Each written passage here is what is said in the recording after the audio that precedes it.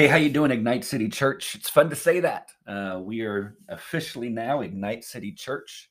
And you may have noticed, for those that have subscribed to this podcast, I've changed the title to just simply Ignite City Church Podcast, only because the title before was a little bit misleading since we're usually a couple minutes over 5 minutes. And so we're just changing to simple Ignite City Church Podcast. And I'm so glad that you're part of it and part of our community. And hey, we're back in the Bible reading plan. And so if you've jumped in and you're saying, okay, I want to read the Bible, I want to spend time with Jesus, I just want to applaud you. As I say often, I'll continue to say it, it's impossible for us to know God's will if we're not in God's word. And to be able to decipher God's voice when he speaks to us is dependent upon us knowing what he says. And so I just want to encourage you, and if there's a day that you miss, it's okay. This isn't a legalistic thing. That's why the weekends, we don't have anything, quote unquote, assigned. So you can catch up. If you fall really far behind, just skip, just move up to where we are. Never look at this as legalistic and that you're failing. Just continue to move forward, because I'm telling you, it changes your life.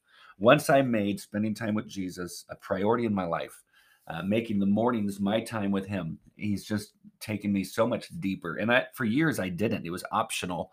And it was if I didn't have time, or if I had time, I would do it. Even when I was a pastor, a youth pastor, if ministry things came up, then I could justify why I would push it to the side because, well, I was necessary, quote unquote. But no, that's not. He didn't create me for that. He didn't create us so that we'd be ministry minded first without abiding and enjoying him. And so I just want to encourage you. He will take you places in your relationship with him, depths that you never thought imaginable. And he never stops. He'll take you deeper and deeper and deeper. But it's this sweet walk. It's not a sprint. It's just this sweet stroll. It's not even a marathon. It's a walk. We're just walking with the Lord. So a couple of things that stood out to me from today's reading in Genesis chapter 1, verse 1. And here's why. Let me just read it. In the beginning, God created the heavens and the earth. And here's why I love this verse, because in the beginning, God already was.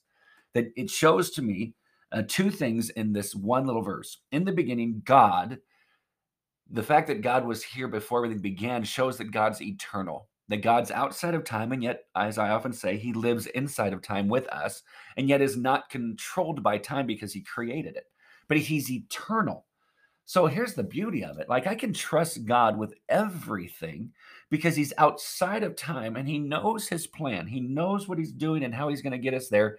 And so, as I say often, he's lived out our tomorrows. And so, because he's lived out our tomorrows, I can trust him. I can simply just walk with him and trust him as I go. Trials will come, suffering happens, things break. The world is broken. We will be impacted by things that people do to us. In fact, there'll be times where because of our sinful desires, we're going to hurt other people. And that's when we need to be people who learn how to reconcile with people, godly way of reconciling with people, that we're agents of peace, agents of reconciliation. So all these things happening, yet God is eternal. God knows what he's doing. He's in control. But the next word is, in the beginning, God created the heavens and the earth. And then you look at all that God created in 6 days. So, and here's the thing, if whether or not you're an old earth or a new earth, and here's the thing with this passage, it breaks my heart, is that this passage all of a sudden turns so many people into, I'm going to fight for one of these two. And I just don't want to jump into that argument. I don't care one way or the other. And some people say, well, if you don't hold on to one, you don't believe the Bible is true or the word of God.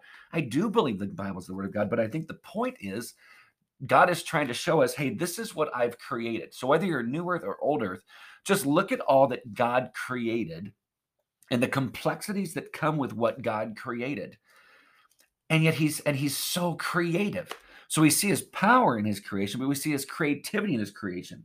And so I was just so, I don't know, I was reminded of his eternal creativity. You put those two together, his eternal creativity. Think about it. Everything, and this leads down to chapter 2, verse 2. On the seventh day, God completed his work that he had done, and he rested on the seventh day from all his work that he had done. Here's why this part stands out to me. Now, I believe in the necessity to take a break. I think we're called to rest. Our constant go, go, go mentality is not healthy for us. We need to learn to slow down and take a breath and take some time to do nothing, where we just rest and worship God in rest. But the part that blew my mind is that on the seventh day he rested. That means in 6 days, the complexity of what he created, friends, we have been studying it since God created human beings. And we will never exhaust the subject of studying God's creation. If God created that by speaking it all into existence, what it should do, and this is what I wrote in my journal, it should lead me to pray first. Why? Because I am limited in everything that I'm able to do. I am not unlimited in anything. God is unlimited. God can do anything that he wants to do. And so if God created everything that we see and that we don't see, everything that we know about and don't know about, and whether it's physical things like the earth and water and like trees and creation and humanity, or the concept of the wisdom or laughter or humor or knowledge, all these things, God created all of these things. Friends, think about it. If he did that in the time frame that he did it, think about what he can do if we would simply submit, surrender, and pray. Like we go to the God who's limitless and we trust him with what it is that he wants to do. Instead of us taking it on our own, trying to figure it out, maybe we start with prayer, slow down for just a second. Maybe he'll answer in the moment, or maybe he wants us to wait. And that's another word we hate. We don't like the word wait. But what if he wants us to wait so that all of a sudden we see God do the miraculous? But there will be times where we pray, but a decision has to be made. So we pray for wisdom, and we seek counsel from other Christians who will also pray, and then move forward the best that we can. But let's become people who pray to this eternal creative God, because God can do anything that he wants. And so I hope that this is an encouragement to you. But then as we move forward as a church community, that we be a community who believes in the power and effectiveness of prayer. That if James wrote that the prayer of a righteous person availeth much or accomplishes much, we should be people of prayer. We should be digging into prayer and then following through with what it is that God instructs us to do after we've prayed to him about it. So I pray this is an encouragement and a challenge for us as a community as we continue to move forward. Friends, I am so excited for what God's doing. I was so excited about yesterday at our launch as Ignite City Church. It was an absolutely joy-filled time to worship Jesus, to pray, to quickly look through Hebrews chapter 11 and 12 as we move forward into what it is that God is calling us to do. So I'm so glad that you're part of it. Also, I'll probably be doing a few more of these.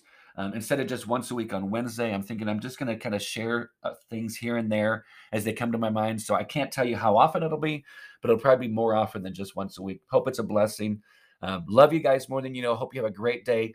And as I say after the end of every worship service, I'll continue to hopefully say at the end of every podcast, make it your prayer today. Ask the Lord, hey, God, who is the one that you want me to impact today in order to make more disciples who make disciple makers? Friends, I love you more than you know. Have a great one. We'll see you later.